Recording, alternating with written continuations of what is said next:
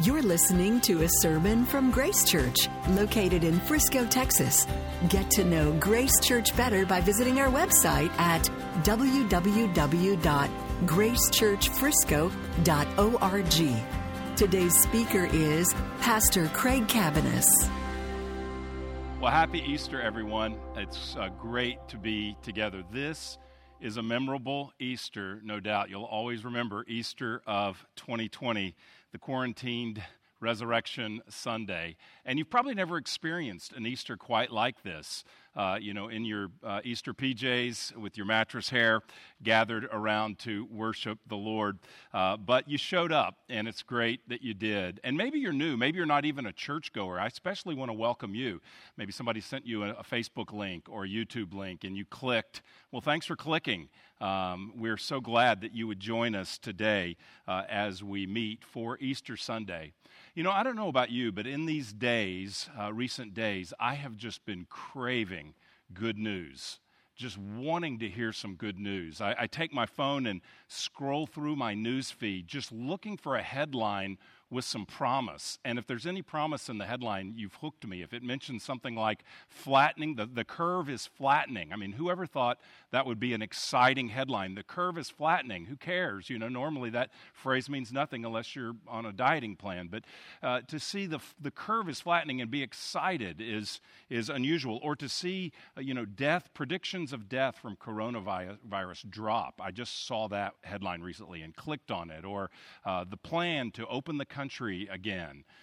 These kinds of headlines, good news, they are something that draw our hearts right now, because when life is upended and it feels like we are living in a constant bad news world, then good news sounds so sweet. And today, on a heavy day, this side of the curve, I want to tell you some good news. As a matter of fact, the Christian message is fundamentally a message about good news. If you're new to the Bible, you may not know this, but the main message of the Bible is not called the doctrine. It's not called the philosophy. It's not called the dogma. It's certainly not called the rules. What it's called is the gospel. That's the main message of the Bible. And the gospel, literally, the original Greek word for gospel means good news. It is the story, the whole Bible is the story of good news. It's not about what we're supposed to do. It's about an announcement of what God has done for us. And the whole Bible is about this one story: God rescuing a people, restoring a people for himself. And the centerpiece of that story is what we're celebrating today and have been celebrating the past couple of days. It's the life, the death, and the resurrection of Jesus Christ. And the resurrection is surprising good news. And it's surprising good news at a time like today. C.S. Lewis, who's famously known as the author of The Lion and the Witch and the Wardrobe, was also a Christian spokesperson in England during World War II. And he said many things that are memorable and have been captured during that season when England and so many other countries were suffering terribly. And he said this during World War II: God whispers to us in our pleasures. God speaks to us in our conscience, but God shouts to us in our pain. Do you hear what he's saying there? He's saying that we're positioned to best hear from God, to most clearly receive a message about God and from God in the midst of our suffering, that God shouts to us in our pain. And in this Easter story that we're reading this morning, we're going to see that God shouts good news to people in the midst of their pain. The resurrection story from Mark 16, which we're about to read, is a story of bringing hope to those who've lost their hope. Actually bringing hope to those who've lost their way. And today I want to read from that gospel, from the Gospel of Mark, the conclusion to his gospel, and read this unique ending of surprising good news. That's what we're talking about today. We're living in a bad news world, and we're going to hear some surprising good news. And these first people to hear the good news received surprising good news as well. Mark 16, verses 1 through 8. This is God's holy word. When the Sabbath was past, Mary Magdalene, Mary the mother of James, and Salome brought spices so that they might go and anoint him. And very early on the first day of the week, when the sun had risen, they went to the tomb. And they were saying to one another, "Who will roll away the stone for us from the entrance of the tomb?" And looking up, they saw that the stone had been rolled back. It was very large. And entering the tomb, they saw a young man sitting on the right side, dressed in a white robe, and they were alarmed. He said to them, "Do not be alarmed. You seek Jesus of Nazareth who was crucified? He is risen. He is not here. See the place where they laid him. But go, tell his disciples and Peter that he is going before you to Galilee. There you will see him, just as he told you." And they went out and fled from the tomb, for trembling and astonishment had seized them. And so they said nothing to anyone, for they were afraid.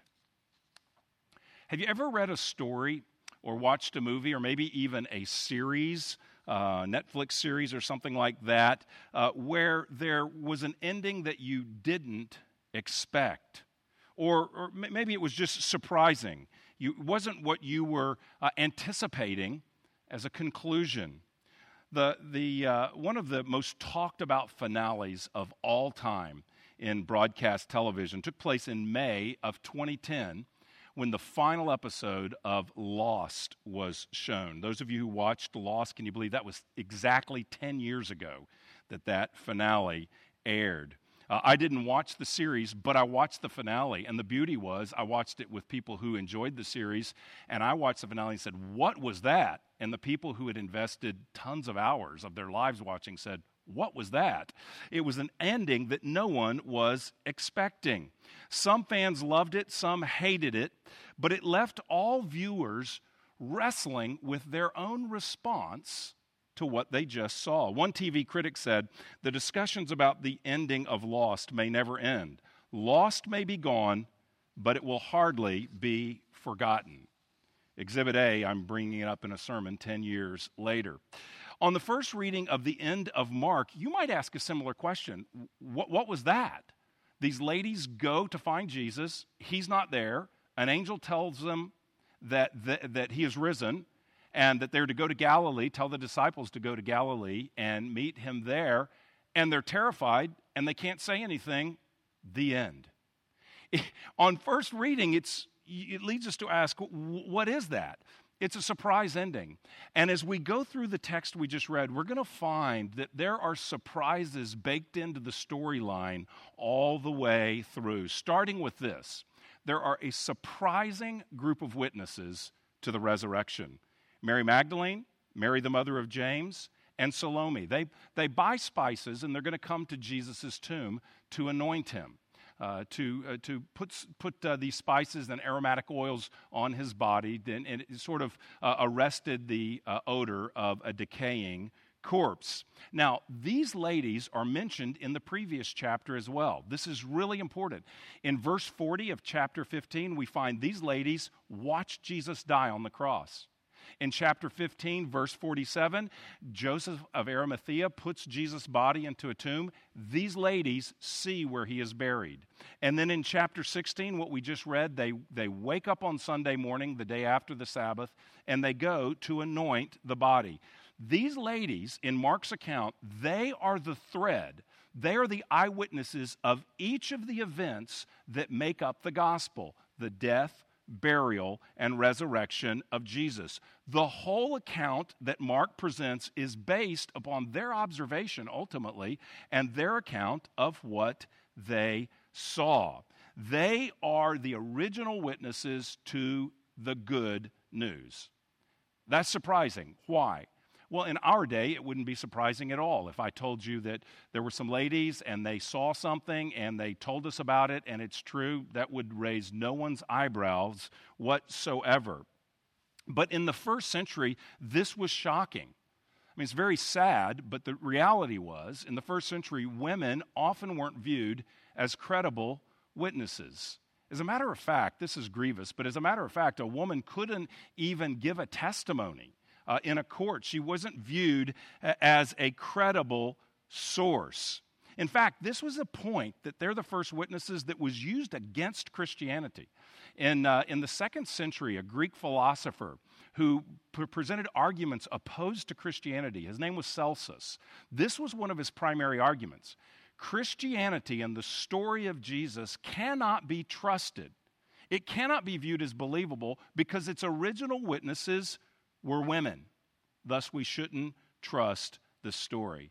Now, why am I bringing this up? Well, because grace is always surprising. God loves to unexpectedly reveal himself to those who are viewed or may view themselves as outsiders. The religious leaders of the day, they're not at the tomb. The disciples of Jesus, they are not the first ones at the tomb.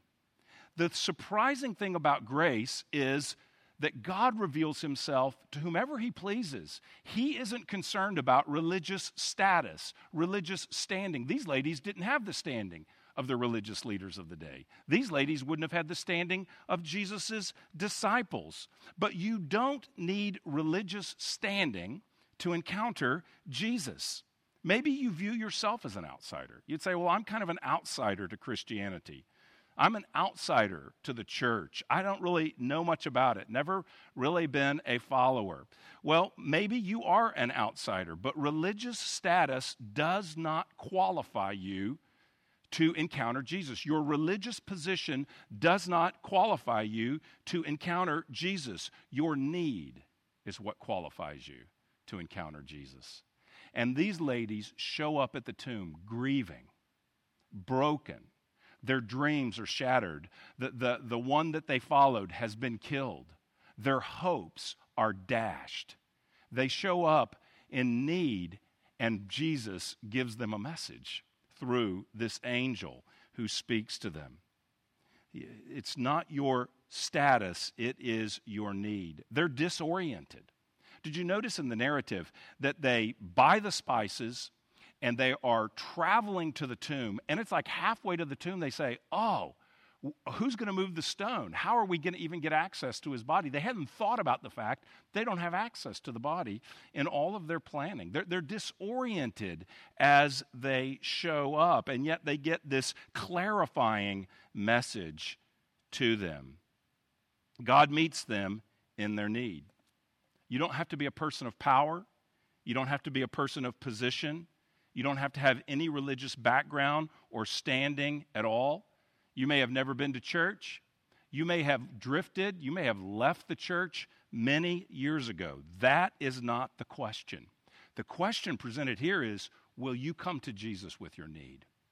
What qualifies you to encounter God is your sin, your brokenness, your weakness, your sorrows. It's this that encounters you to meet the living God. And these surprising witnesses who lacked standing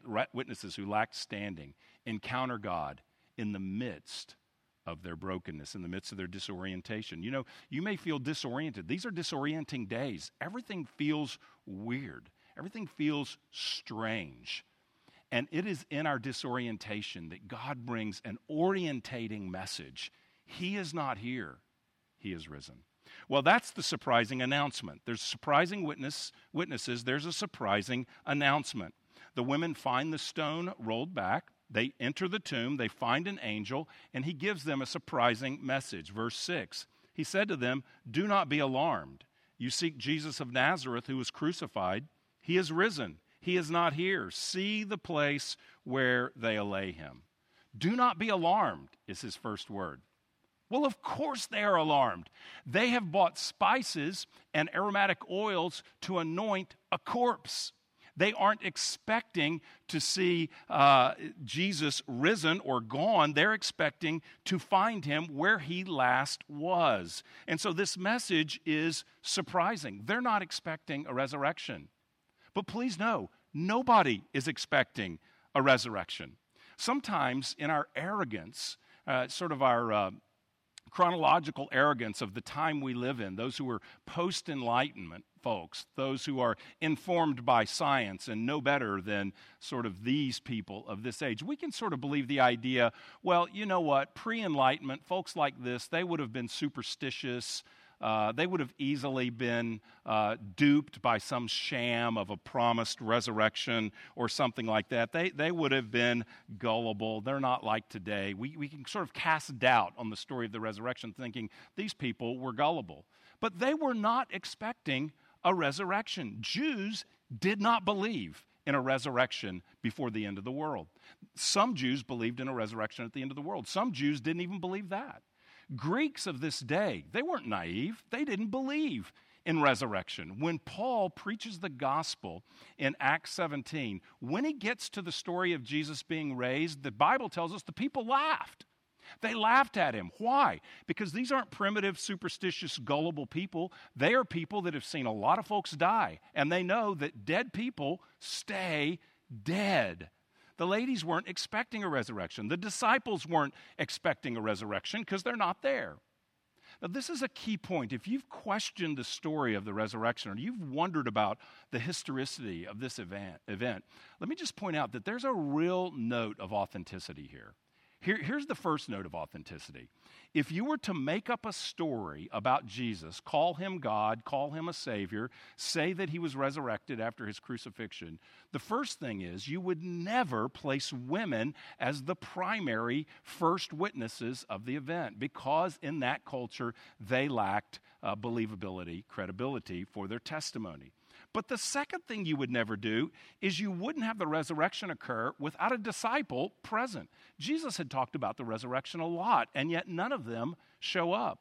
I love what Tim Keller says about this. He says, if you were the gospel writer Mark trying to write a piece of credible fiction, so let's say you're trying to write a fiction piece, make up a story, and you're Mark, and you had Jesus saying repeatedly to his disciples that he would rise on the third day, wouldn't you have at least had one disciple thinking this through after Jesus' death and saying to the others, hey, it's the third day. Maybe we ought to take a look at the tomb of Jesus. What can it hurt? That would be reasonable. That would make sense. But nobody said anything like that. In fact, they did not expect a resurrection at all. It didn't occur to them. The angel in front of the empty tomb had to remind the women, you will see him just as he told you. The angel had to remind them, you've already been told about this. They're not expecting a resurrection even after Jesus taught it. And there's a note of authenticity to the story with that point. He's risen, and the angel has a message. Go tell his disciples and Peter that he's going before you to Galilee. And there's something surprising here as well when we think about the announcement from the angel. He mentions the disciples, but he mentions Peter in particular.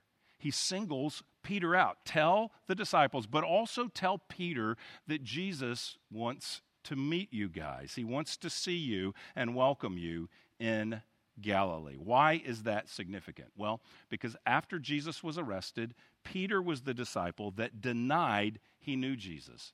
3 times he said, I don't know him. I'm not with him. And at one point, he curses God, announcing that he does not know anything about Jesus. Peter failed at his greatest moment, failed tragically to stand with Jesus, whom he told he would stand with him no matter what.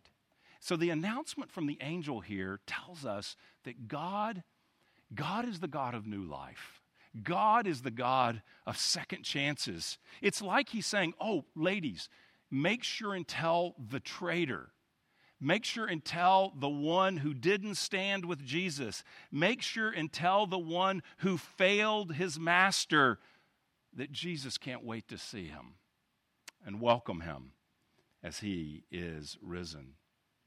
Just as the women show us, rather, that it's not about your position to encounter Jesus, the mention of Peter shows us it's not about your performance to encounter Jesus. Peter failed God, and yet Jesus moves towards him. Jesus said this, that he didn't come for good people. Jesus said, I did not come for the righteous, I came for sinners. Your good behavior does not qualify you to encounter the resurrected Jesus. What qualifies you is your need. It is not your good works. It is you as you really are, as a sinner, as a person who is failed. That's the whole point of the story, that we don't need a crucified and resurrected Jesus if we can do it on our own. The reason he dies for our sins, the reason he is raised to defeat sin and death, is to demonstrate the grace and the love of God, who does for us what we never could have done for ourselves. You may feel like you failed in many ways. And in some ways, I think this lockdown season is allowing us to see how ugly our hearts really are, how selfish we really are, how quickly a small adjustment in lifestyle reveals anger and discouragement. And it's just so much about us that has been revealed in this time. Many of us thought we were better people before coronavirus than we do during the midst of the lockdown. But God doesn't want us to run away from him in our failures. He doesn't want us to hide in our shame for what we've done or what's been done to us. He rather calls us by name like Peter, and he moves towards us in our shame. He moves towards us. Peter was humiliated, embarrassed. After his denial, he weeps for sorrow, having promised Jesus, if everyone denies you, I never will. And he did the very thing he promised he wouldn't do to the one he loved the most. Yet Jesus calls him by name and comes to him. Do you hear Jesus calling you by name today? I don't mean audibly, but as you read this text, as you think about the goodness of God, the power of God, the heart of the Lord to those who don't have position and don't have a godly performance, a perfect performance to be sure, is there something that resonates in your heart with that? If so, God is calling you. God is moving towards you and making you aware of that by his Holy Spirit. It's surprising grace. Respond to him today. So there's surprising witnesses, there's a surprising announcement, and finally there's a surprising ending. The story ends in an abrupt way. Verse 8, they went out, fled from the tomb, for trembling and astonishment had seized them, and they said nothing to anyone, for they were afraid. The oldest manuscripts we have of the Gospel of Mark end right there. And by far the majority of conservative Bible scholars believe that that is the original ending of the gospel. It's unexpected, and it is a powerful finale. Now, why do I say it's a powerful ending? Well, two reasons. First of all, it's open-ended. The point is, these ladies have an overwhelming experience hearing of the resurrected Jesus. They had watched him suffer. They had watched him die. They had watched the place that he was buried. They had seen the sky darken during his crucifixion. They had felt the rumblings of the earthquake. They had experienced all of this, and now they're encountering an angel telling them that Jesus is alive and waiting to meet everybody in Galilee. They're astonished. They're speechless, and that's it. That's the whole story. I think this is brilliant. Mark is brilliant in his conclusion, because what he's really saying here is, here's the story, here are these witnesses, here's how it affected them. Now, what about you? It's open-ended. How does the ending land on you? It isn't tied up neatly with a bow. It doesn't connect everything to everything. It isn't, and here is the moral of the story. It isn't, and they lived happily ever after. It's, they encountered the news of the resurrection, and they are stunned, speechless. Now, how will you react to the same news that Jesus died for sinners, that he rose just as he said he was, proving that his payment for sin was accepted to God Almighty, proving that he was who he said he was, God in the flesh? How will you respond? Will you receive this amazing news, trusting Jesus to break into your life today with forgiveness, with hope, with purpose? If so, you can turn to him today.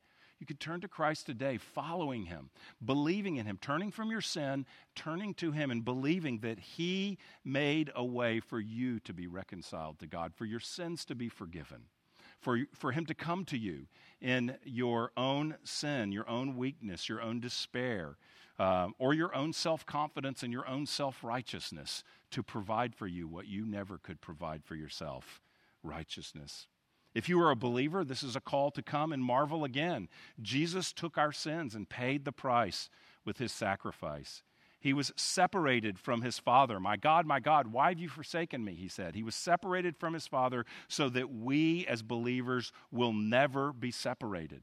The resurrection tells us that he is with us, and that is the overarching theme of the Bible, God with us. He is risen, and by his Spirit, he is with us. So I think it's powerful that it's open-ended because it leaves every one of us, not to say, well, that was a nice conclusion, but to say, what about me? How am I impacted by that story? And finally, he calls us to a new beginning. We're called to a new story. I never thought about this until reading some commentators this week, but it's very significant when he says he is waiting for you in Galilee. Why is that? In the Gospel of Mark, half of the references to Galilee are all in chapter 1.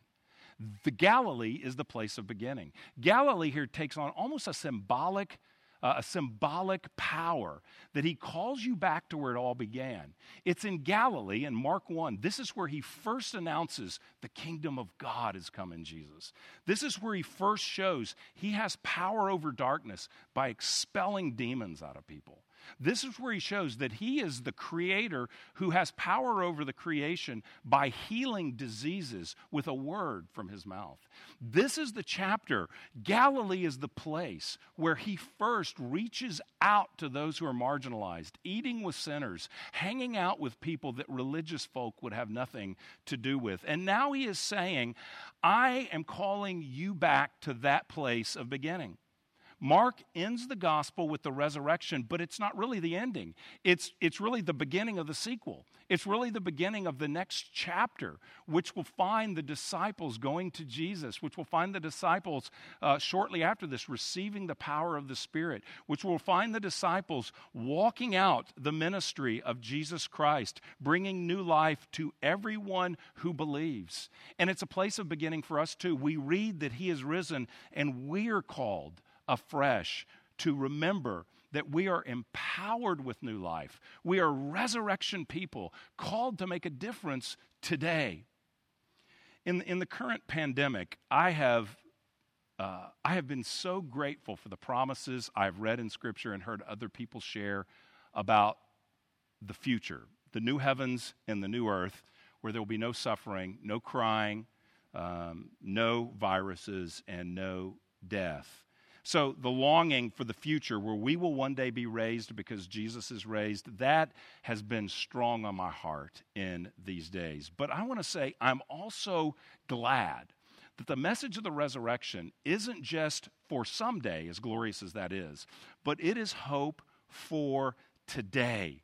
It is hope today. Jesus is alive, and he is with us, and he calls us to walk with him and to be about his purposes, going back to Galilee where it all began, so that we walk with him in the purposes he has for us. He is with us today. When we are isolated, as we are, he's with us. That's the resurrection promise. He's with us by the Spirit. When we are experiencing anxiety, the promise here is that he is alive and he is with us. We don't just have a memory of Jesus, we have a living Savior. When we experience family friction in these days, when we experience financial fears and financial challenges in this day, we can be reminded today that Jesus is alive, that he is with us, and that he is empowering and even using these moments of suffering for us to hear him shout the good news. He shouts to us in our pain, and he shouts good news. He is making all things new, and in these dark days, he is the light. He is the hope and the joy as we look to him, our resurrected King. Oh, this is good news, surprising good news for all who will bring their need. Not their religious position, not their religious performance, but their need to receive God's provision of a resurrected Savior who is alive today. If you've never believed, I urge you to turn to him today and receive the hope that he offers And if you have believed, I call you to turn again and to realize that he calls us to a new beginning. And there is a glorious future, but it's not someday in the future. It is today as well. He is with us. May the resurrected King fill you with his Spirit afresh. Let's pray. Father, we thank you today for what you have done for us, what we never could have done for ourselves. None of us are good enough. None of us are righteous enough. None of us have a good performance record to bring to you to receive commendation from you. Rather, we come with emptiness. We come with our need. And I pray for those who are watching today that are experiencing deep sorrow and fear and anxiety, who are troubled, who are lonely and depressed in this season. And I pray that you would break in to their living room or wherever they're watching this right now with hope. I pray your Holy Spirit would touch people right now with the hope of the living Savior. Thank you, Lord, that we can say, Happy Easter. He is risen. He is risen indeed. And that makes all the difference. Amen. Thank you for listening to this sermon from Grace Church. To receive future messages, subscribe to the podcast on iTunes or listen online by visiting our website at gracechurchfrisco.org.